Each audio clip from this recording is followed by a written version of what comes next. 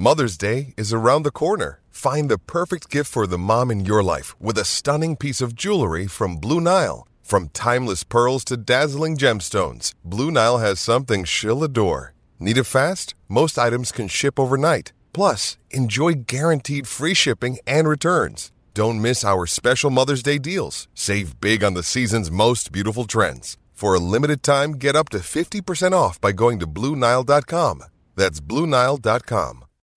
When you need mealtime inspiration, it's worth shopping Kroger, where you'll find over 30,000 mouth-watering choices that excite your inner foodie. And no matter what tasty choice you make, you'll enjoy our everyday low prices, plus extra ways to save, like digital coupons worth over $600 each week. You can also save up to $1 off per gallon at the pump with fuel points. More savings and more inspiring flavors make shopping Kroger worth it every time. Kroger, fresh for everyone. Fuel restrictions apply.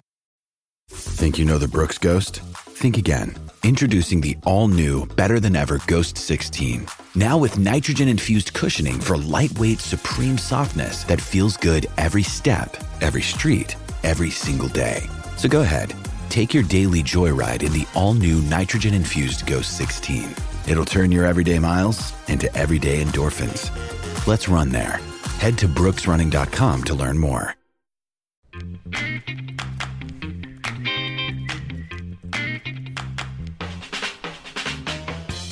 Oh, what's going on, everybody? Welcome to episode 556 of Flow Wrestling Radio Live. I'm your host, Christian Piles, joined by young Stephen Kyle Brackey and Ben Funky Askren. Ben, hello, how are you? I'm doing pretty well this morning.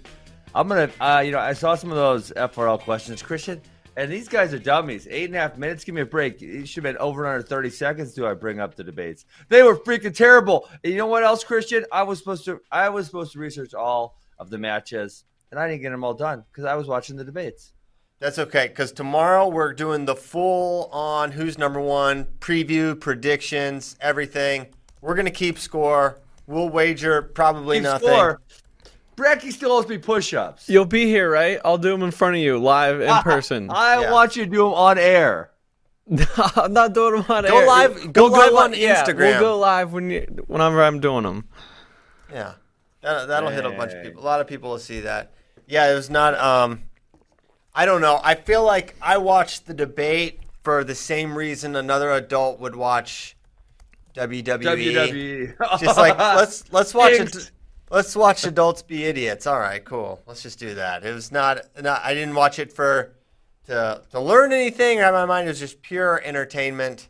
And I don't know. Did it even miss the mark? It might have even missed mark there. Wasn't that? There were some moments, but yeah, not great. Although someone sent the question, an FRL question about, is this how? Do you think you felt how Chris Wallace felt when Biden and Trump would not stop talking over each other from the Burroughs-Dake thing? Yeah. There's like, what? It's like everyone's like, that is actually a funny thing. It's like, oh, Chris Wallace, you could maybe say he did a bad job in terms of, the questions. I don't know about that. But in terms of moderating, what mechanism does he have to make Donald Trump stop talking? Yeah. He should really have a mute button. That's what we should have. We should legit have a mute button. I think Tyler back there somewhere in the Flow HQ has a mute button for us, I believe. Doesn't he? Yeah, I don't understand. I guess the idea is that you would just do what you agreed to do and not talk over the other. But at the same time, it's like for Chris Wallace to tell Donald Trump and Joe Biden and not just ask them to be quiet, but somehow make them be quiet. Yeah. It's kind of an unrealistic. I mean, he probably could have done it a few times, but he probably should have just sat back and listened. Listen, that's what I did when we had Dake and Burroughs on. It's like, I'm not getting these dudes to shut up. And you know what? There's you tried, Ben? Ben, there's clips that you say, you tried several times. You're like, I cut. Like once when Dake started talking about Burroughs' wife, I'm like, no, Dake, don't do that. No, stop. But besides that, I'm just like, these are two strong-willed alpha individuals. They're going to do what they want. I'm not going to guide the discussion. They're going to do what they want. And that's kind of, how I felt when those two were on. And, we attempted slightly, but most of the time we just sat back and let them go at it. And that's kind of what I think that's what he should have done. He should, all right, just you're not going to lose him anyway. Just battle. Maybe put some gloves on even. Get it on. Let's go. Man, if those two did any sort of trial by combat, it would be it would be Kamala versus Mike Pence really quick. It would. They're so true. It's so true. They're so old. Oh my god. These are our best and brightest, though. We clearly could do no better than those two. That's for sure. We're not really. We're not talking. This is. I don't feel like this is talking politics. This is more just like what's happening. Full politics radio. Yeah. So okay. Next up. Wait, we're not going to talk about politics the whole time. I don't want to talk about politics at all. I think the spectacle of last night is not worth ignoring, but I'm certain that's not why people are tuning in for our thoughts on the debate, right? You never know. They could be curious to hear what we Ben, you lost 400 followers on Twitter last night, I'm told. That's true. I just told you that before we were on air. I know. I lost 400 followers. I know. You know what? I thought I was fair and balanced. I kind of crept on both of them. That's the point. No one wants. That's the point. It's not about the side you are or aren't taking. It's they don't want to hear it. Yeah. They don't want to hear it. Or obviously, I think I probably have more of a right wing following than a left wing following, and they were probably salty that I was actually, what I would say taking a fair and balanced approach and kind of crapping on both sides and acknowledging they both did a relatively poor job. Yeah, that seemed to be the general. 5 minutes after the debate, I hung around and everyone was just like, I think I was on ABC, and everyone was just like, "Oh, this was the worst debate ever." Ever. It was a disaster. Very 2020 move to have the Trump's going to blow up any debate from a format standpoint, just with his personality. So yeah, you're not gonna be able to put him in a box, really. Anyway, sure. I'm sure you'll get him back, Ben. Christian, stop talking about politics. Jeez. I'm trying. Okay.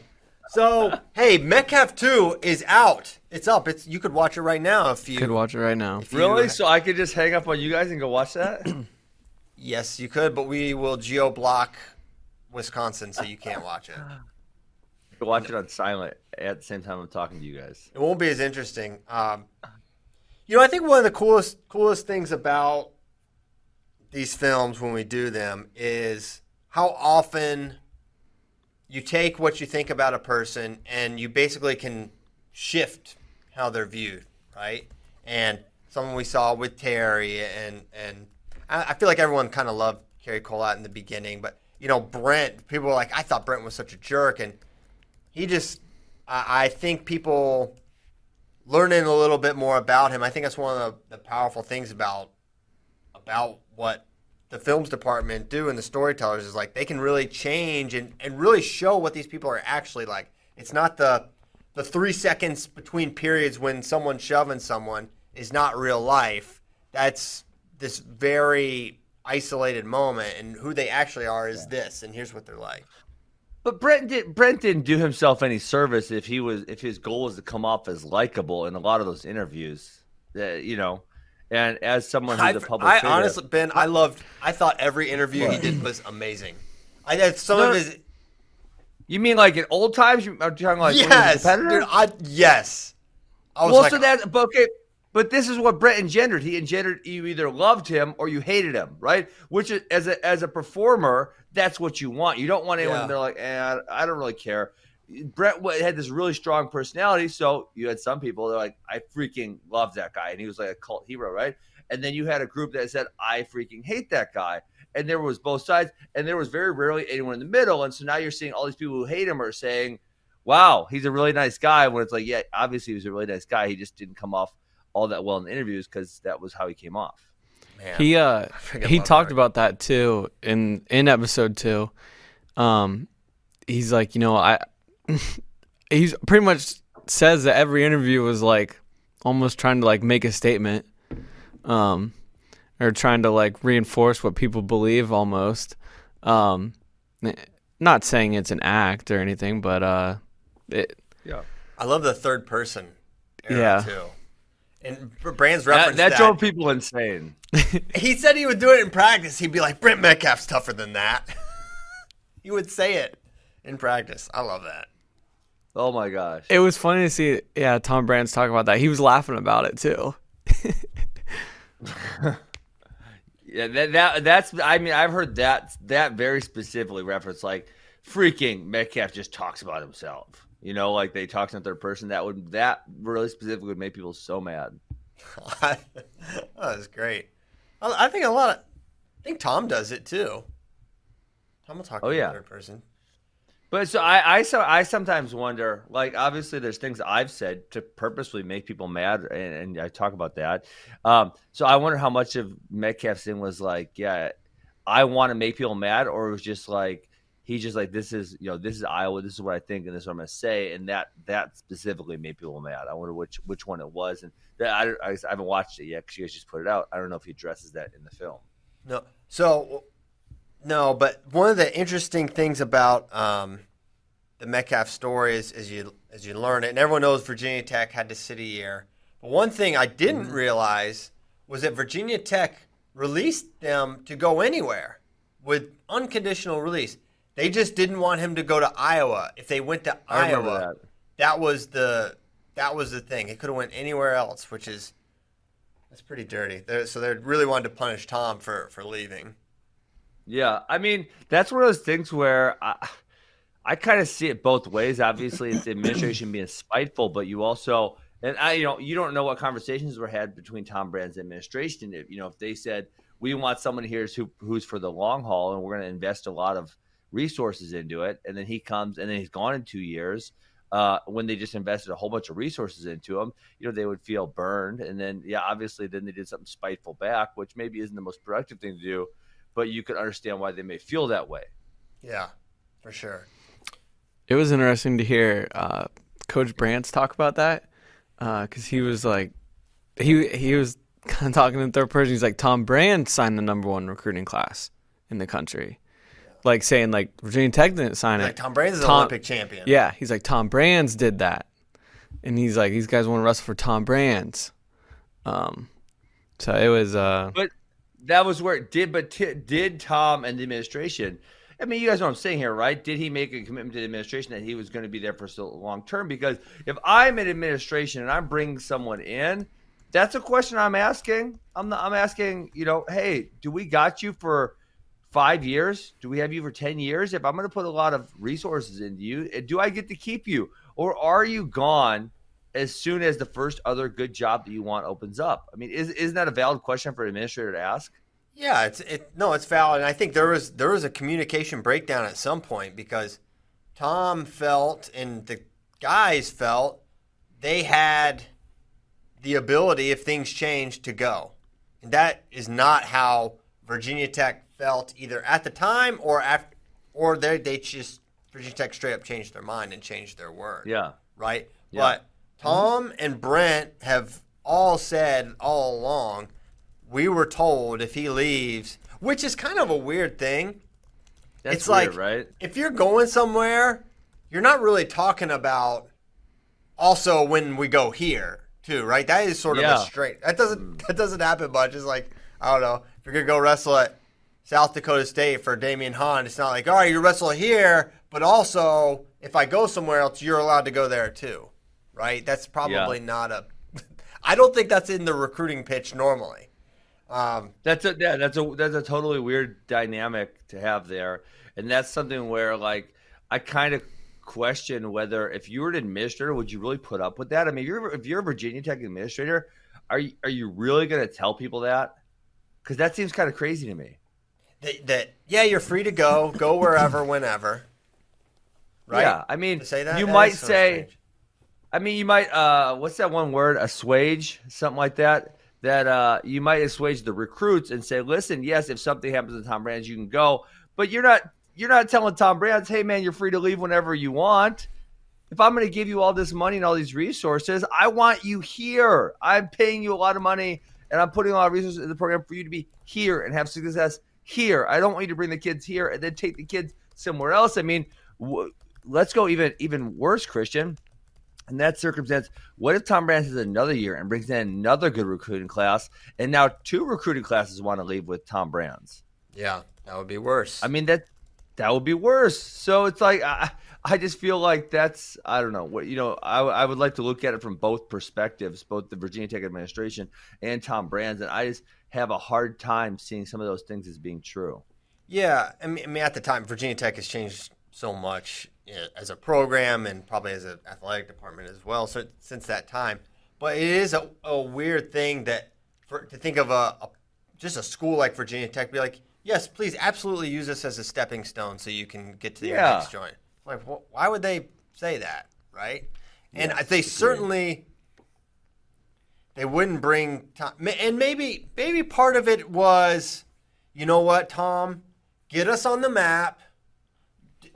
Get us and then go, right? Don't. Yeah. Maybe in their minds and in Tom Brand's minds at the time, it was like Zaleski's going to get fired at some point, probably in the next 5 to 10 years. And when that happens, I'm going to try to go to Iowa. And that would be an understood thing. And maybe it just got sped up to a point where both Virginia Tech and Tom Brands were surprised that it happened because Zaleski had won an NCAA team title. When's the last time they had won it? Didn't they win? I'm gonna look. I think it was only like 2 years. 2 years or so. Long. 2 or 3 years ago, they had won NCAAs, and obviously the standard is at Iowa is different. But let's see. So he got fired. Dang, why is this? He got fired in 2006 after they took 4th place. They were 2nd place in 2004. So does that mean they won in two? No, they didn't win. Because Oklahoma State won 2003, 4, 5, and 6, correct? They won 4 in a row? I think that's correct. 4 in a row. So that means they won in 2002? So it was 4 years since they had won? Sounds about right. I'm looking. They were NCAA champions so Zaleski was only there for 8 years. They won 3 NCAA. Oh, no. So it was 6 years because he only won 98, 99, and 2000. That was the only years he won. Oh, okay. So it was a little longer. Either way. Yeah. Either way, I think the timeline was not what either of them expected. Correct. Yeah. If Coach Brands knew that Iowa was going to open up within a year of him going there, I just don't see him. Yeah, he probably wouldn't have left, right? Or he probably would have just hung around there. But obviously, you don't know how things are going to happen. So it's unfortunate, but it makes for a pretty interesting drama. And I think Metcalf, and these are his words, but I think his perspective about it was a lot better than you would expect someone like Brent Metcalf to have about losing a year when wrestling is that important to someone. He's like, I made the decision and never looked back, right? I think that's pretty admirable, and it's also surprising that that's something that doesn't perpetually eat at him, right? Yeah. Because I feel like it eats at it, and his parents aren't in the documentary. But there's a comment about from Brent's mom that they should have arrested him as a true freshman, and you can tell Tom is still really heated or upset about the decision from Virginia Tech. Right? Feels like Brent has the most peace about it of anyone, which is sometimes that's just how it goes. Yeah. I feel like when you're the guy who's in the moment and you realize that you can't control it, sometimes it bothers you less than others. And so I feel like Brent is. I haven't watched his piece yet, obviously, but I've heard him talk about other times. It feels like he is at peace with it, and he did what he could do. He had 3 years. He went 1-2-1, and he had a great career. If he's at first year, there's definitely a chance he could have won it in what year was that? 2007. For sure. Yes. Yeah, 2007. Yeah. That was the year Schlater or no, Schlater lost that year. Schlater won 2006. Gillespie won 2007? Yeah. Right? Gillespie Trella final. Mm-hmm. Okay. Hey, let's show the first we got the first minute of Metcalf queued up here. Check it out. After a season of turmoil, the Iowa wrestling is that messed up, Tyler? That's not really what it's like, guys. Yeah, that's the half speed. I don't know what's up with that. That's not what it's like on the So a new little thing to get people to watch longer. We just slow everything down to half speed. So I'm not sure what happened with that. Maybe we'll get it. Maybe we won't. Yeah, it's messing up. That's strange. Yeah, I don't know what's up. All right. Well, no first minute, but you can go on the site. Don't go now. Geez, we're in the middle of the show, but you could go and check it out. It's good. Some old school news stuff. Okay. Where to next, Ben? We think David Bray believes he stumbled upon a loophole that's going to be utilized at senior nationals. Uh-oh. What's that? So, you know how if you place top 8 at senior nationals, you can get an Olympic red shirt, right? So is that the case with this senior nationals also? Yes. Yes. Okay. Got it. So, if you saw there was a tournament with one person entered, and you entered that, it'd be pretty easy to get top 8, right? Theoretically. Sure, I think even Kyle Brackey could do that. Brackey could get an Olympic red shirt. So AJ Neville's was registered at freestyle. Now he's registered at Greco for senior nationals. AJ Neville's is the Fresno State or the Penn State? He's Fresno. Fresno, okay. Got it. Which currently, how many does that heavyweight have? Stephen Kyle. I don't know. There are more. I know this though. There are more wrestlers in. There's only 4. There's more wrestlers in the men's freestyle 65 kilogram weight class and 74 kilogram weight class than there are in the entire women's freestyle field and the entire Greco-Roman field. So one weight of men's freestyle has more than all 2 weights in men's freestyle. Yeah, 2 different weights. Yeah. So hold on. So have they made the decision to not show up or something? Like, what's the deal? They're not entering. Maybe that's why the allowance got introduced. I don't know. But the point being, people are going to maybe look at Greco as like, hey, man, top 8? A lot of these brackets might not even have 8. So automatically I will get an Olympic red shirt. So we'll see if anyone else registers. But I'm not familiar with AJ Neville's Greco experience, but he was not initially entered at Greco.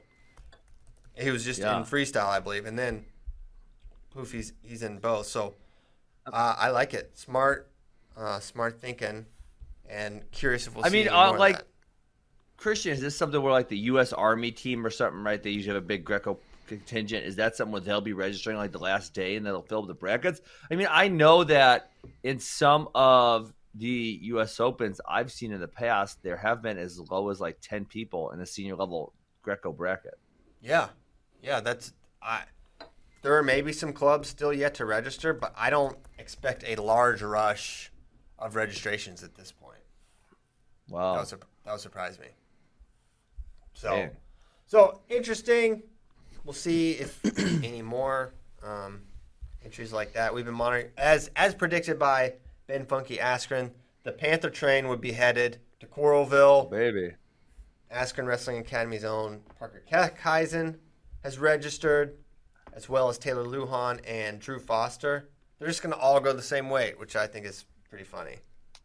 So is there other guys from Northern Iowa that registered also? Just only those 3. Just those 3 people at 86 kilograms. No other weight classes. Exactly. And what a weight to enter! My gosh. Wait, are you serious? Those are the only 3 entries from Panther. What? Yeah. Why? I don't know. Who else is wrestling senior level at UNI? Well, but again, if you're right up the road, you go get matches like, I don't know, Michael Blockus, right? You could throw some guys in there. Our guy from Austin. What's his name? Jack Skladlarczyk. Jack Skladlarczyk, yeah. Well, I would imagine someone like Jack or Blockus would go to juniors or U23s. You think they should do it all. Maybe you're right. I think they should do it both.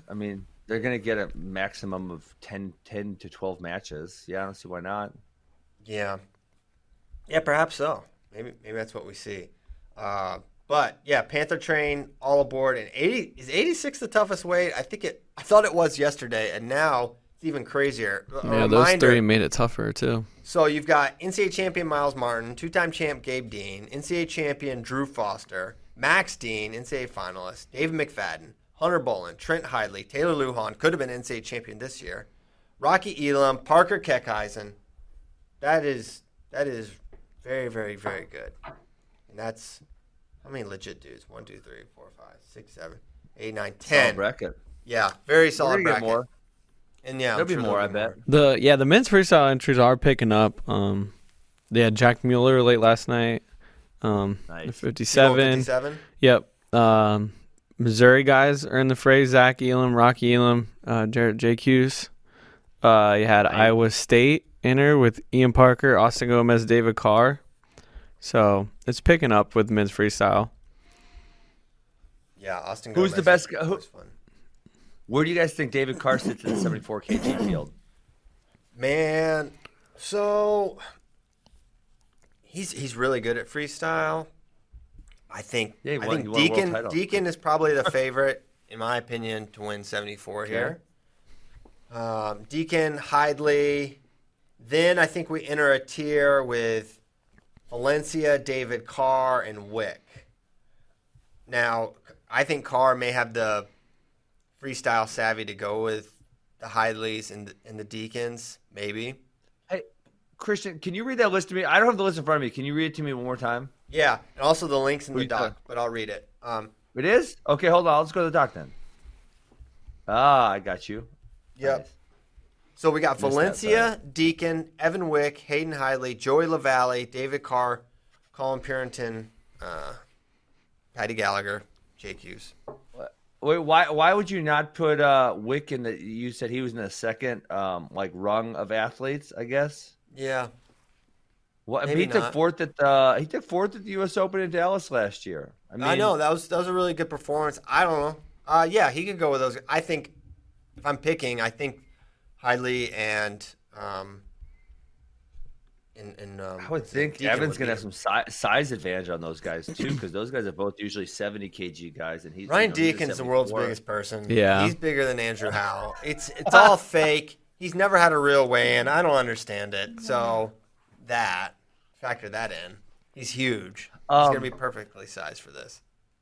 Who did Evan Wick lose to for third place? I'm blanking because he beat Nazar in the Was it Conti Gant? semi to go. Feel like it was nah. Gant Gant beat Valencia then, right? Yeah. Gant beat Valencia. He right. put him He through. tried to kill him multiple He times. tried to physically harm him, not just beat him. And Zeke Jones was not trying to catch his man. He just let his man get slammed right there. He's Well, not trying to die listen. too. Zeke's not he's not gonna be able to catch 300 pounds of heat coming at him. So it was a forfeit. Yeah, he didn't even wrestle Gant. Yeah, he didn't wrestle, but he beat. That's why I was- So he beat Nazar, that's a really good win. He beat Joey LaValle. Yeah. That's a really good win. Soufflon and Quentin. Oh wait, who's his other win for Evan Wick? These are Evan Wick's matches. He lost again on the front side 10-4 though. Yeah. Becker. Yeah, that was okay. He beat Becker. They were training partners. That's interesting. Yeah, maybe so. Maybe I'm wrong. He should probably be in the in the tier 1 group. Tier 1. At least tier 1. Tier 1 imports. Okay. I loved it in the fall. I don't know if you guys are do this segment again when you guys did the tiers. I think you made Spay do them last year, and then you guys would tear them apart. It was a lot of fun. Oh yeah. Who? Eric Barone. Eric Barone. He had him like tier 1 or tier 2. Mm-hmm. Yeah, that was the beginning of the end of the tier discussion, as I recall. We should do it. That was also what started me just ranting about Joey Gunther. That was That the was a good start. I feel like segment. I Gunther like that goes back segment. years. Well, yeah, internally. I feel like it got the public. I feel like last year or the year prior, you were pretty came pretty hard at the Gunther man. Mm-hmm. Okay, Tyler says he's got the video working. We'll see if that's true. If not, I don't know. We'll see. So Metcalf, 1 minute. Here we go. After a season of turmoil, the Iowa wrestling department brings out a new leader. Let's send it over to DITV's Mike Wolin with the story. Thanks, Jason. It was an exciting day for the Iowa wrestling program as the worst-kept secret in Iowa history came to fruition. Former Hawk and three-time national champion Tom Brands was named the new leader of the Iowa wrestling program. Unite the program, unite everything. Because when you're talking about domination, because this is Iowa wrestling, when you're talking about domination, that's the idea. You know, we're Hokies one moment, and then the next moment it's like, hey, guys, I'm leaving. Sorry. It was just assumed, like, hell, like we all came here for you, so if you're leaving, we're going too. Oh man, just a little tease there for you. Ooh, I'm excited. Yes. Please watch. Many of you already have. You found it early. Good job. Okay. Anything? Do you want to talk about anything further for senior nationals? I'm sure next week. I'm glad. Yeah, I'm glad the registrations are picking up. That's really nice. Some of these brackets start to look really solid. Some real matches to really get excited about, Christian. I mean, you know, we've had a few of these individual cards over the last 7 months, but this will be like the first tournament. I mean, we will have had a tournament since the Big Ten tournament, which was March 9th or whatever it was. Yeah. Hard to believe. I'm curious, you know, will we see what will we see fatigue? Will we see what kind of rust it'll look like? My prediction is that it's going to look a lot like what we're used to. I don't think it's going to look all that different. And apparently they're going to have fans at this thing. Mm-hmm. Who would have thought? How many? Thousands. Thousands and thousands and thousands. Not and hundreds. thousands. No, for real, Christian? Yeah. How do you know this is going to be thousands? They're going to let thousands of people show up to this? Because they were talking about they've sold a bunch of tickets for this thing. Okay. Wow. I mean, it's in Iowa freaking cool. City. This shouldn't be like, it's not a huge shocker. It's not in Madison where no one showed up for the World Team Trials, Ben. Madison is shut down right now. Listen, I was not in charge of USA Wrestling marketing. If I would have been in charge of USA Wrestling marketing, I would have had a few more people show up. I got more people show up when I freaking came out of retirement to wrestle effing Clayton Foster than they had damn World Team Trials. That is true. I look at those pictures of the World Team Trials. It was 14 and 15 were there back-to-back years. Yeah. Mm-hmm. Oh, my gosh. Just these bright red empty seats in the background of like. Not good. Yeah, so bad. Oh my gosh, I hate it. So they love Madison. USA Wrestling tweeted on September 24th that 1,200 tickets were left. So they will at least be selling 1,200 tickets. Yes. When did they tweet that? September 24th, about a week ago. Okay. So yeah, they're gonna have. There's gonna apparently be a bunch of people. Where the restrictions on the floor are very unique. We're not even allowed to interview athletes in the thing. What do you mean? Like, I can't be like, hey, Gabe Dean, nice wing. Let's do an interview. We've got to can't do it there. Where do you got to go? There's no mechanism in the event. There's like a thing if they win. There's a Zoom call thing. But I don't know. I don't understand how that'll work. They should just have a clear plexiglass. They should have a clear plexiglass booth, like like in the prison booth. I've never been in prison, but the prison booths where you just click the button and you can speak through it. Yeah, they should have a couple of those set up. No. There's the one where it's a thing in the middle. Well, there's the ones with the phone, but there's also the one where it's like little thing you can talk to right there, like a movie ticket taker almost. Sure, like that. Yeah. Why don't we just have this at a movie theater and really we'll settle everything? Boom. Yeah. I don't know. I feel like we'll probably just pull guys outside and do it there. Hopefully that's not against the rules. I don't see why it would be. But yeah, it's going to be a little different for us, but we're excited for some tournaments. Okay. Next up, do we want to talk about a couple of who's number one matches? Did you get to watch any of them?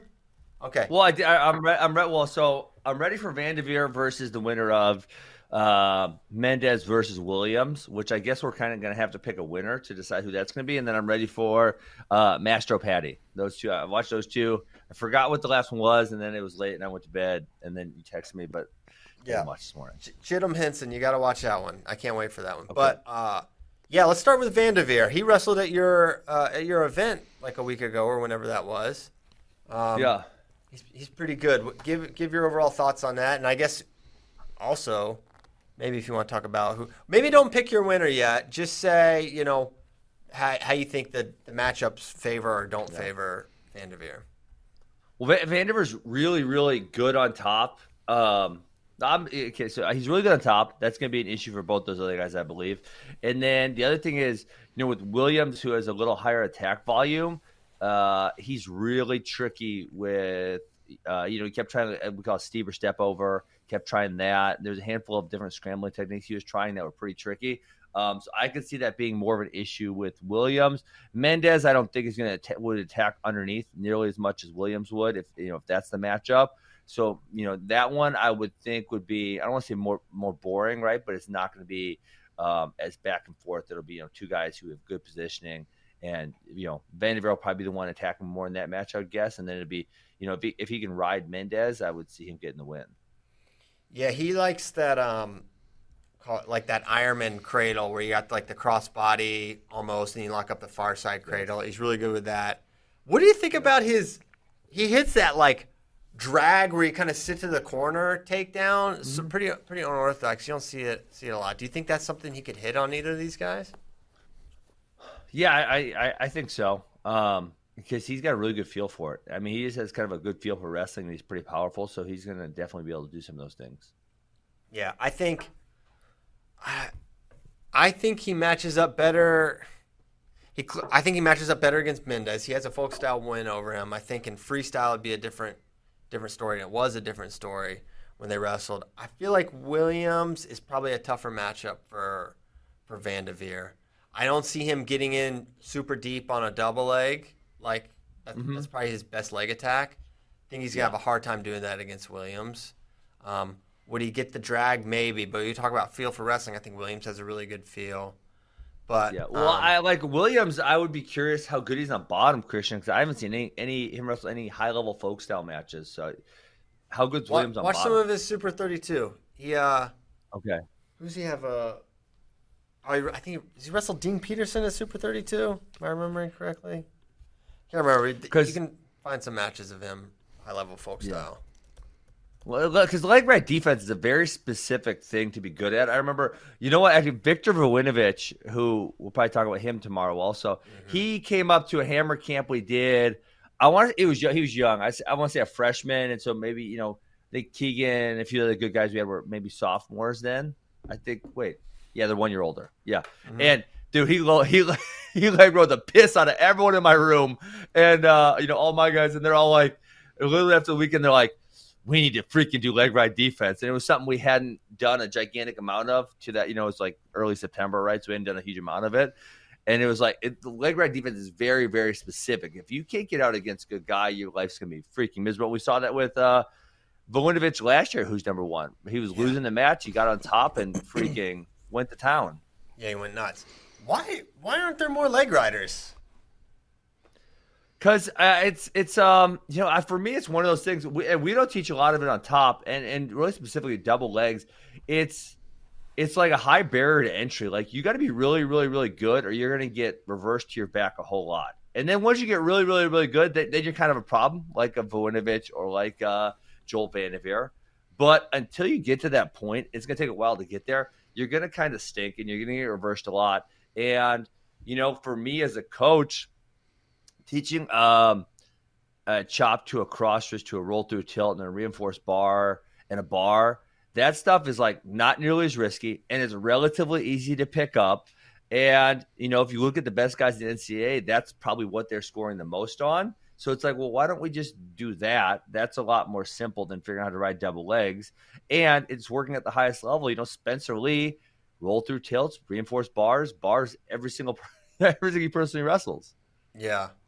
Yeah, I see that. But when you talk about like guys with bottom wrestling problems, like the number one thing is like a theme is like, hey, he can get away, but he can't get away from leg riders, right? Yeah. And when that's a thing, it's like, well, why aren't there more of them, right? And you just explained it, but it would seem like in terms of focus, there's a pretty big payoff at the end of it if you can get really good at it.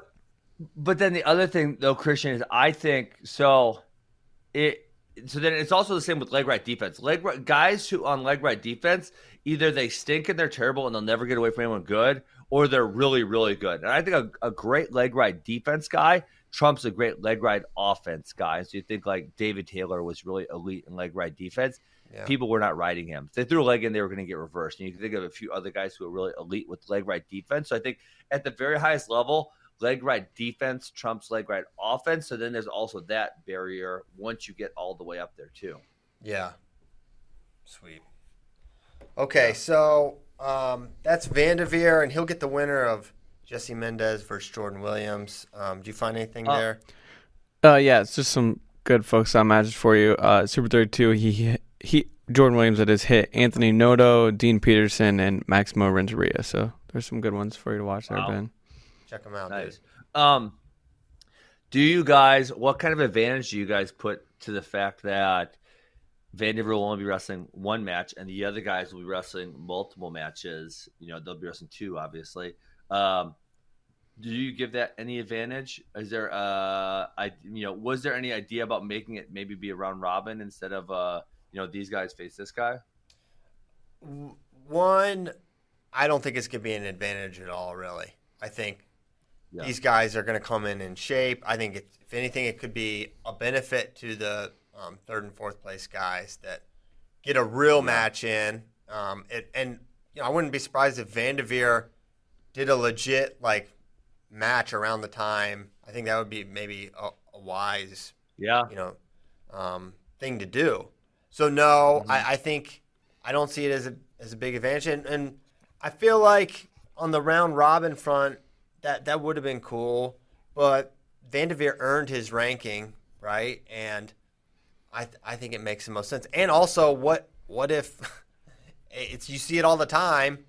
A beats B, B beats C, C beats A. Then if this event is about establishing rankings and you set yourself up for a very obvious for failure tie, I don't understand that. It's just like, no, you're ranked higher. That's why you sit out. You two wrestle. Sure. Winner gets a winner. Go get it. Right? Yeah. So that just makes sense to me. And I don't see it as a tremendous – I know as wrestling fans, it'd be like, cool, that's one more match. That would be awesome. But at the same time, I don't see it as this huge advantage, other than the fact that you do get to sit out and you can't lose a match, right? You can only – the worst you can be ranked after this thing is third, which, that's fine. So I think it'd be cool. I'd like to see them all wrestle each other, but I think for what we're trying to do, it makes more sense to not do that. Okay, and then the other match you want to talk about was Paddy Gallagher versus Travis Master Giovanni. Correct. Okay. I don't, I told you, and I've been open about it, I don't follow the in-season folk style, we don't get to travel in Wisconsin, so the Ohio, Pennsylvania. I watched Gabe Arnold beat Travis Master Giovanni. Why is he not who's number one? Did he probably lost some other matches, I'm guessing? Dude, I have no idea.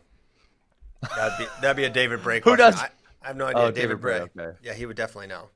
I guess I should have looked up what Gabe is ranked right now. I'll look it up. He's ranked at the weight above too. He's 170. Got it. So that could be sense. Why. Yeah.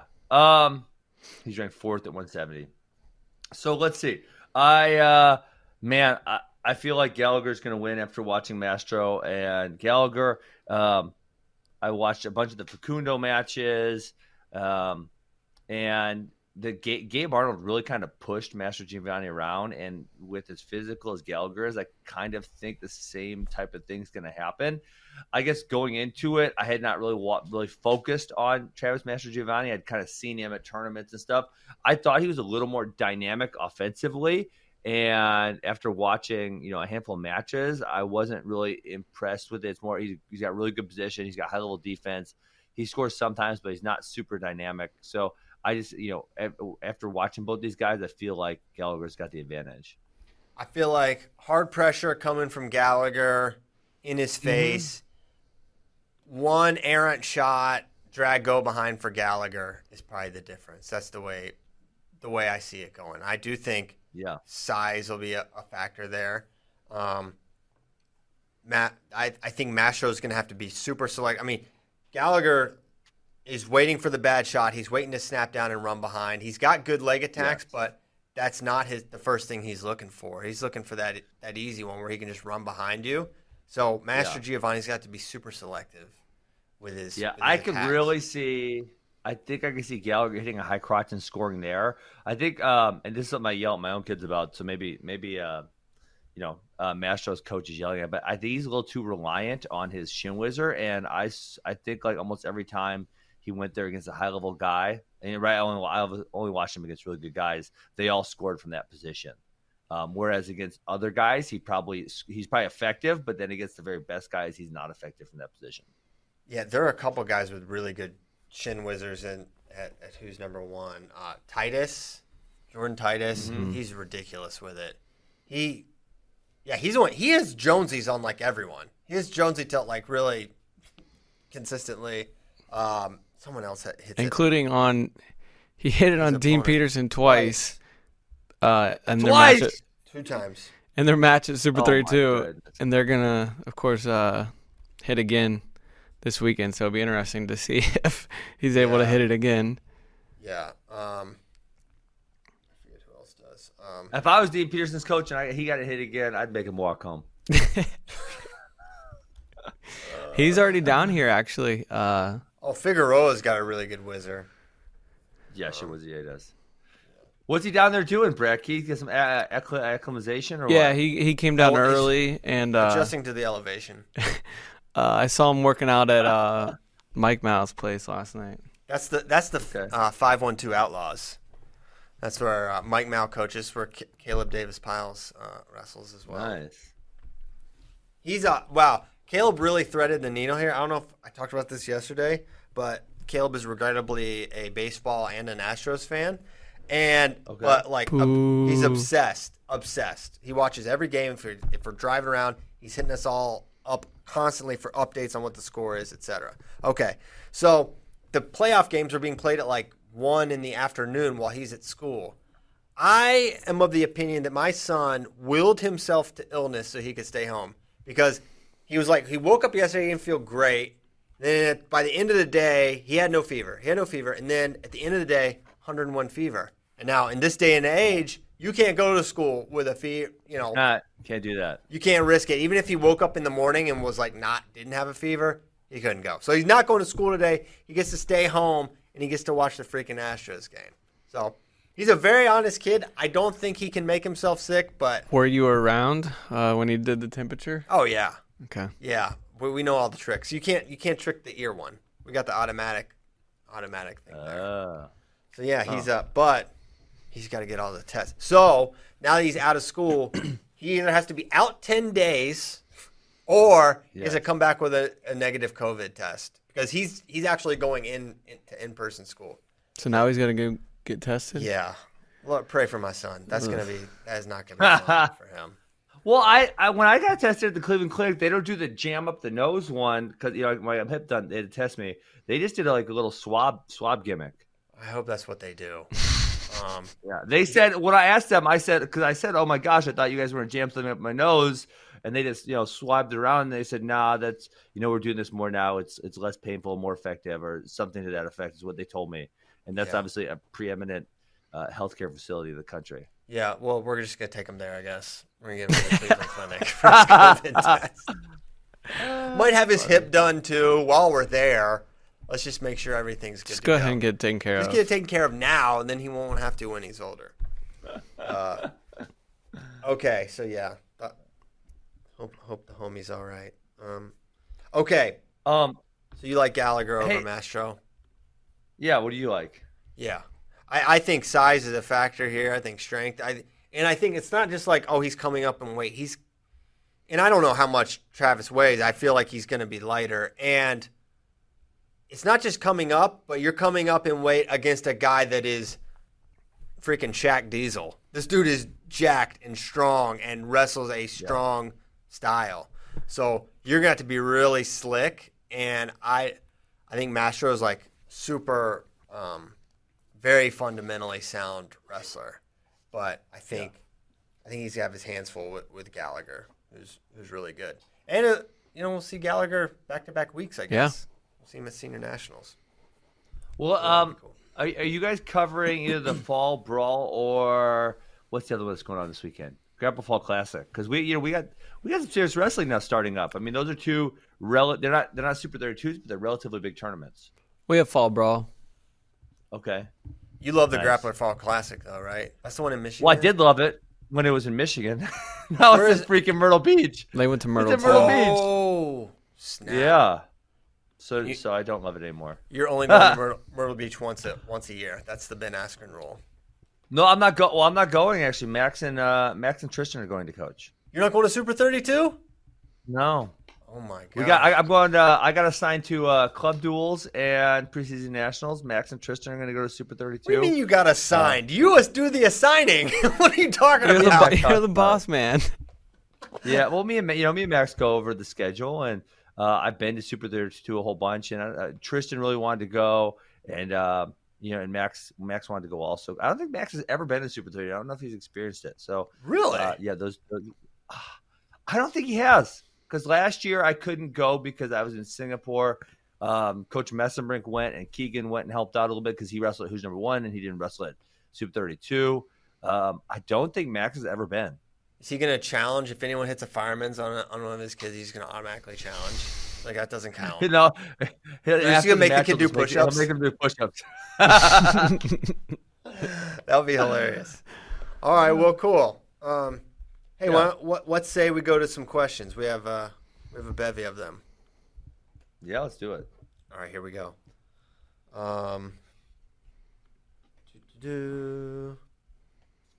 CJ Kemp wants to know, will push-up bets be made on the Who's Number One matches? We could get more interesting with our wagers, but push-ups are probably always maybe that'll just be the thing. Maybe that'll be the theme for this year. It's just push-up bets. And then Kyle Brecky won't do them.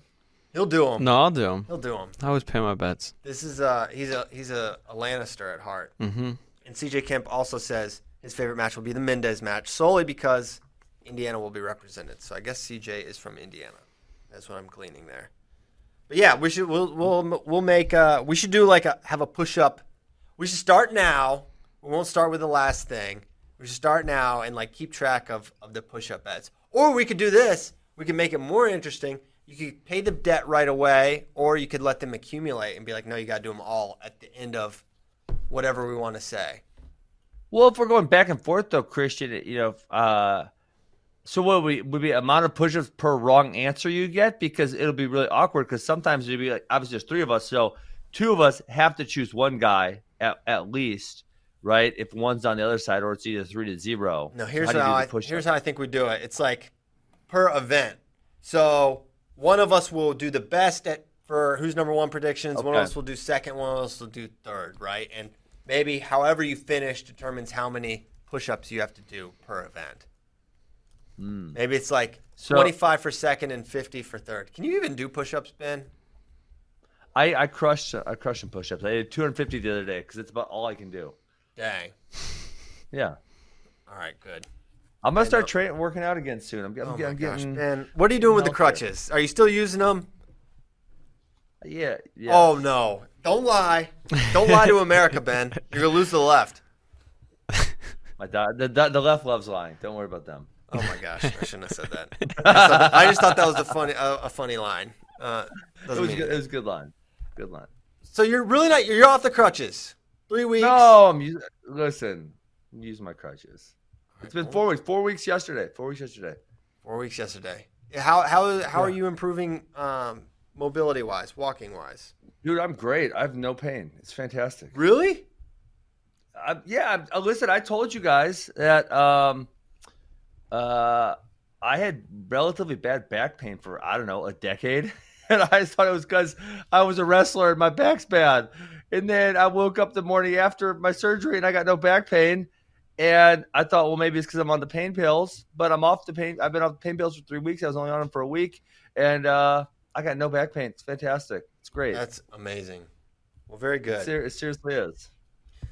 Good job, Cleveland Clinic. That's why my son's going to get his COVID test there. They are simply the best. Okay. What is Ben's favorite match of all time? Meaning one that to watch or one that I've wrestled in? That's a good question.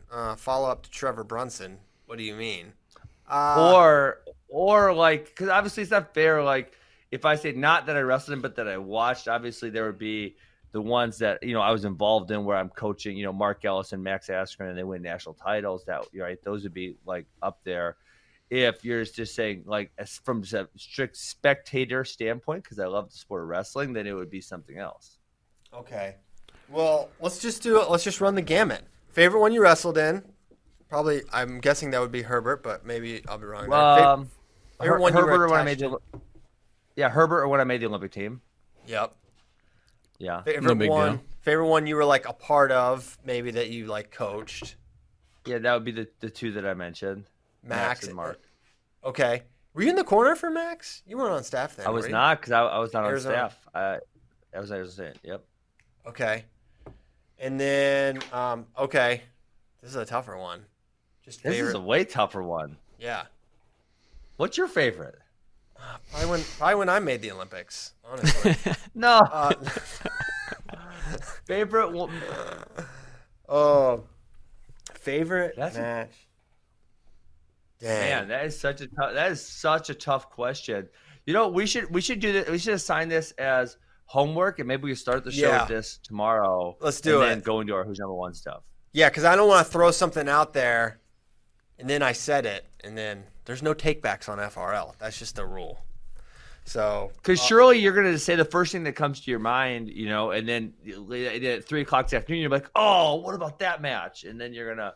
It's almost definitely going to be a Jordan Burroughs match, if I had to guess. Well, I was thinking the one in 2012 when he beat Sargouche. That was pretty awesome. I feel like 11 was even more epic. Like, whoa. But I feel like the Olympics made it. Being at the Olympics, I just remember because we were watching it at my wrestling academy. We were in the middle of a camp session or something, and maybe we were on break and we had the matches on, and it was just a really awesome match. So I really remember that.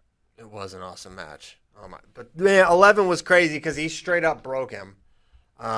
Yeah, dude, I remember in 2011 you couldn't watch it live. Like there was no live stream. You could not. So I had to wait for it to hit Flow. And then 12, I was teaching, but I couldn't watch it live either. But I was just like following. I was able to follow on my phone somehow or an iPad. I forget how, but I wasn't able to watch that one live either. Just crazy. Yeah. I feel like Snyder over Sadulayev is kind of really high up there also. And it was, you know, the build up to it. They're both 2 times that they both won in 15 and 16. The back-to-backs. I think Helen was a good one that was a really good one. Man, I think we should probably talk about it tomorrow though. Okay, yeah, for sure. Final answer.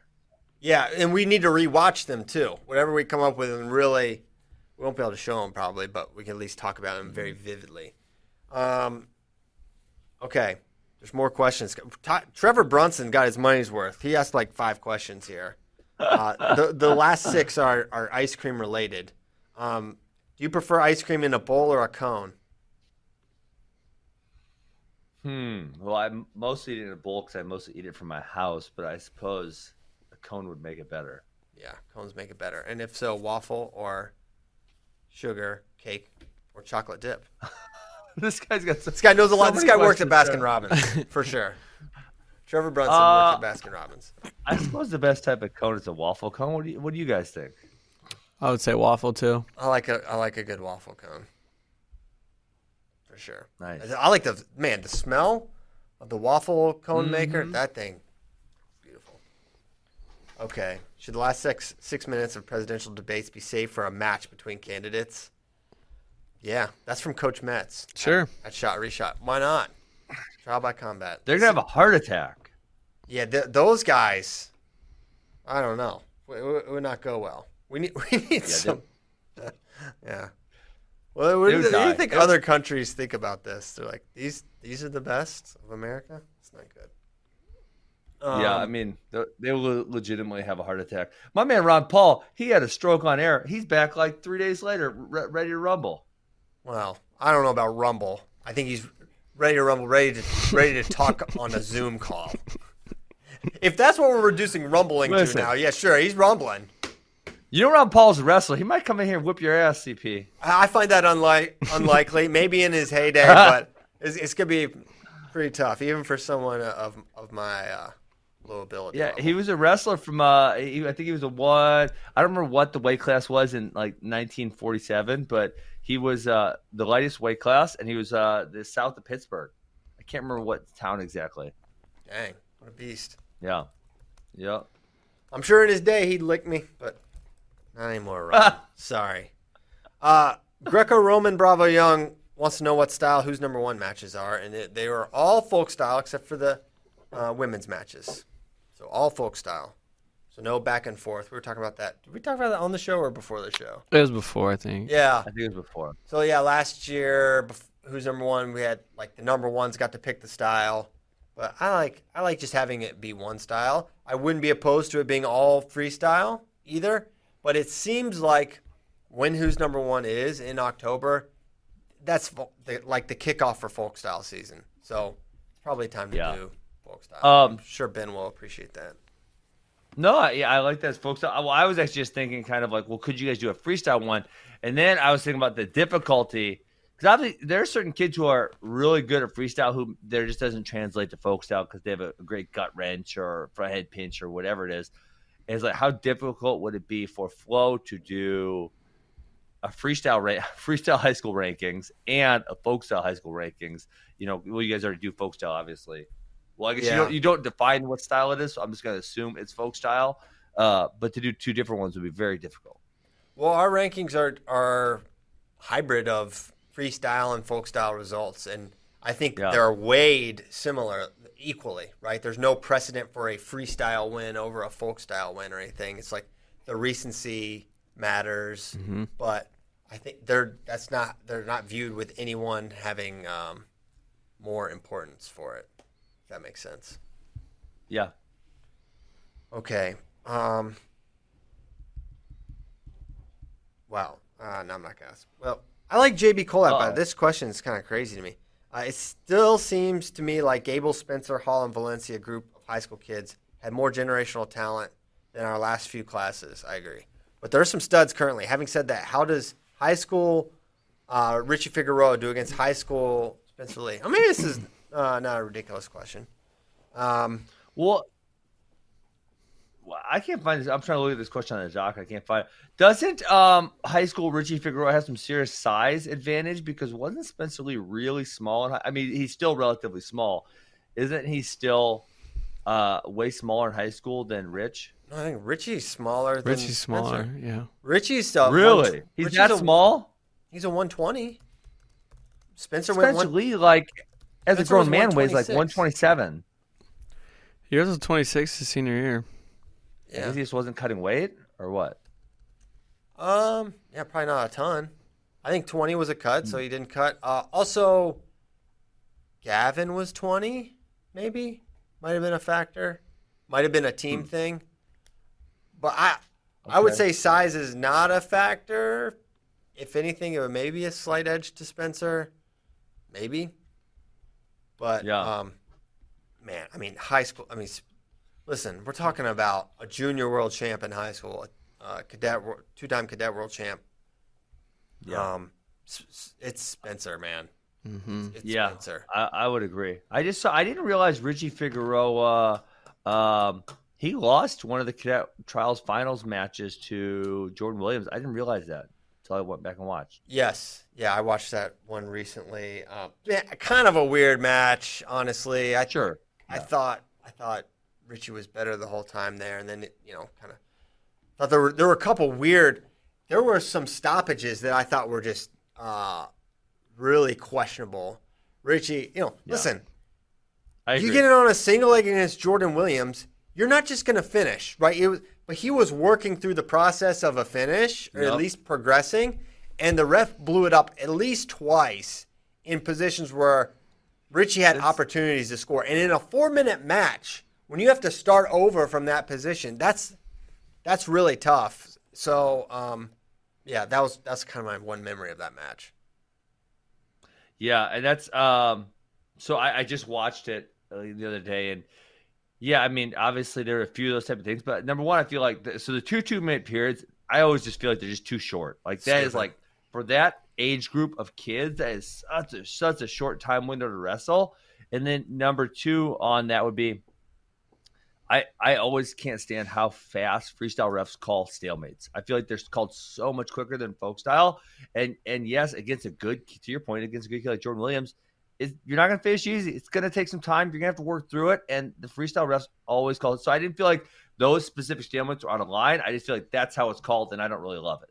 I feel like the problem is there's I don't think it's a freestyle folk style thing necessarily. I just think it's do you know what you're seeing thing problem. And I think you see that instance just a little more in freestyle officiating, personally. I think but at age level stuff, right? I don't think you see it as Final X World Team Trials.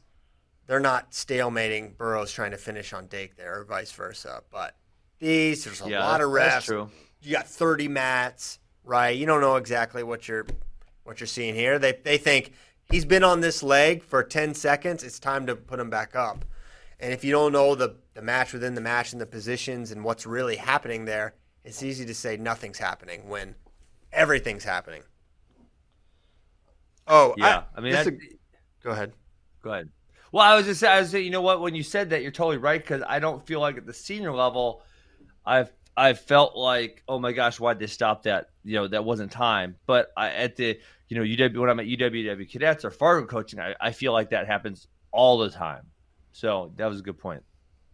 Cool. And as far as like generational talents, man, Gable, Spencer, Hall, Valencia. I mean, also got to remember Yanni, Dayton are in those classes as well. Yes. It was a crazy run of hammers, and I'm sure I'm probably leaving some out, but just those 6 guys are absolutely ridiculous. Soriano. Sure. How did Richie do at Worlds? I mean, I don't remember off the top of my head. Cadet World Silver. And that was the only. He went one time. I don't think he placed last year. So he went twice. One time silver, one time didn't place. Yeah, pretty sure. Yeah, because I think for that group, that other group you're talking about, one of the biggest things for them is just the amount of hardware they brought home from the World Championships at the cadet and junior age level. I mean, we're talking between just Gable, Mark, and Spencer. How many world titles is that? 8 world titles while in high school. Isn't it 9? It might be 9. It's 3, 3, and 2, right? Who has 2? Mark. Mark has 3? I thought he was a cadet world champion 2-time junior. Or Mark has 3. Yeah, Mark's got 3. Mark has 3. That's okay, 9. So 9, right? Yeah. Just between those 3. Like, that's I mean, that's – I feel like – so obviously if we go far enough back, America doesn't go. But besides that, that's relatively unheard of for American wrestling. Yanni's got 2, In that group, there's 11 now. And honestly, with Yanni, he basically did not have a junior career, right? He went to Junior Open one time, lost to Deacon, was hurt, and didn't even wrestle at trials. And then next year won NCAAs, but his ACL was torn, so he didn't get to do anything then. And he would have gone seniors that year anyways. Remember, Zane was out that year. He would have tried to make the senior world. So he really just didn't have a junior career at all, and even still he had 2. Even as a true sophomore, so he wrestled as a true freshman, true sophomore, and true sophomore was when he made Final X. I believe he was still junior eligible that year. Very possible, yeah. I think he was. Yeah. Also, Kyle Snyder's another guy who he was winning senior world titles while junior eligible. He was junior eligible, I know, in 15. I don't think he was in 16 when he won the Olympics. Yeah. But he might have been. He might have been. He was 20 when he won the Olympics, right? Yeah. I mean, so the USA Wrestling / UWW goes by the year you're born in. So it would matter, like, do you turn, I guess, when is his birthday? Is it, because if it's in that calendar year, then you're the age group up.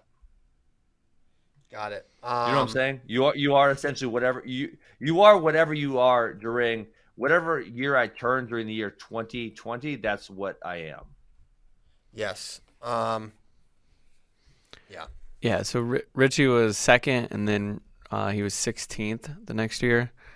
And then we were talking about Mark Hall. So he won a cadet world title in 15, was on the then made 3 straight or 14, and then made 3 straight junior world teams. He was 9th, then first.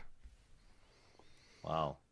His first junior world title was the crazy one, I think, against Suleimanov, the really dirty Azeri guy, if I'm remembering correctly. He tried the handshake, and then it was all kinds of he was pulling his singlet and stuff. Yeah, big time. It was like a very international wrestling experience for Mark. Okay. Yeah, that's that's what you gotta expect from some of those guys. Yeah, no kidding. Everyone is asking how LeBron James would do in fights against MMA people. Matt Awareness Podcast wants to know about LeBron James versus Dylan Dennis. I just think this is a really strange question. I don't really understand. Yeah, I don't get it either. LeBron professional fighter he's a terrible fighter. Yeah, he's not going to know how to fight. He's just going to get taken down and probably choked out or something. I know he's big. I mean, even someone like if you guys remember all the way back, James Toney, who was very literally a world champion boxer. He couldn't fight. He could box, but he couldn't fight. Randy took him down and choked him in a minute. It was ridiculous. Yeah. Oh, yeah, that was yeah, he just had this terrible looking single leg low on him. Single. He had no idea what to do. And then he just got on top and choked him. That was really fun. Yeah. So, and I mean, at least boxing is a combat sport. It's like he plays basketball. He's going to lose a fight. Yeah, the guy who wrestled when he was younger and jiu-jitsu and now fighting, who's done combat sports his entire life. He's going to beat him. Come on. Ben loves ridiculous. Dylan Dennis, though. Listen, Matt Awareness, why did you put his name in there? Put anybody else in there. And my answer's still the other. Put any wrestler. Let's say Evan Wick, Ryan Deacon, Hayden Hidlay. I'm just looking at 74 kg, right? Yeah. All those guys beat LeBron James up. Every one of them. Easy. Yeah. They're just going to take him down and, punch I know him. he's big and strong, but, yeah. He's got no sprawl. None. Okay. I have a good question here that I'm curious for. I think I have an idea, but I'm curious what you say, Ben. What type of wrestler was John Jones, and how could he have been if he stuck with wrestling? I mean, I don't remember what type. I mean, he was good, obviously, right? So we talked about how he did in that bracket. I believe he won the JUCO national title the following year. And then, so the way it usually goes there is there's 2 years. You have to do 2 years at a JUCO if you're a non-qualifier. Usually the first year they wrestle. Ideally they do well. Then they take a red shirt the next year while they're trying to find their next college. And then they would go to a D1. I believe he was going to go to Iowa State, if I remember correctly. Yes, according to Sion, that's true. I believe that's true. And then I think, which is funny because then they would have Jake Varner at that similar, what I said also. But yeah, and then he would go on to fight. So I think he could have been really well. I think he could have, competed with that era would be, Brester, Jake Varner, Max Askren, those type of guys. Yeah, he could have competed for sure. Yeah, when in watching the matches that were on YouTube of him, which is, maybe that's not representative, he wasn't like blowing people out of the water type. He was like pretty controlled, really good position, so hard to score on type of guy. He wasn't like, which is interesting because in fighting he just destroys people, but he wasn't like a run you over. Well, I would actually say Christian in fighting, he's more controlled, strategic. He's not like you think of like a Anthony Johnson or someone like that who knocks people out. That's not really John. John doesn't really have a lot of just like, one punch knockout type power. He's more, great with positioning, doesn't get hit a lot, really good defense, good strategy. So yeah, I think that kind of transfers for him. Yeah, I agree. Cool. Well, I don't see any others. I think it's probably a fine time to call it a day. We're going to give you 15 minutes to start, Metcalf. It's 28 minutes long, this episode. Mm-hmm. So Nice. a lot that much time. And, yeah, we'll get the heck out of here. We'll be back tomorrow. Full Who's Number One breakdown, predictions, push-up bets will be made and paid. Maybe paid at the event. Who knows? Oh, no, make it pay on air before we do our picks tomorrow. Get that table set up. Clear the table off. I'm not doing push-ups on the He table. won't do push-ups on the table, not if there's a fire. Not even if there's a fire. Yeah. All right. Hey, thanks so much for listening. We'll be back tomorrow. I hope you have a great Wednesday. We get tacos today. Heck yeah. And breaking news from my wife, Caleb will have the mouth swab test. So good for him. He won't get his stick jammed up his nose. Wow, this Wednesday's off to a great start. Hope your Wednesday's great as well. Thanks again. See you tomorrow. Bye. Peace.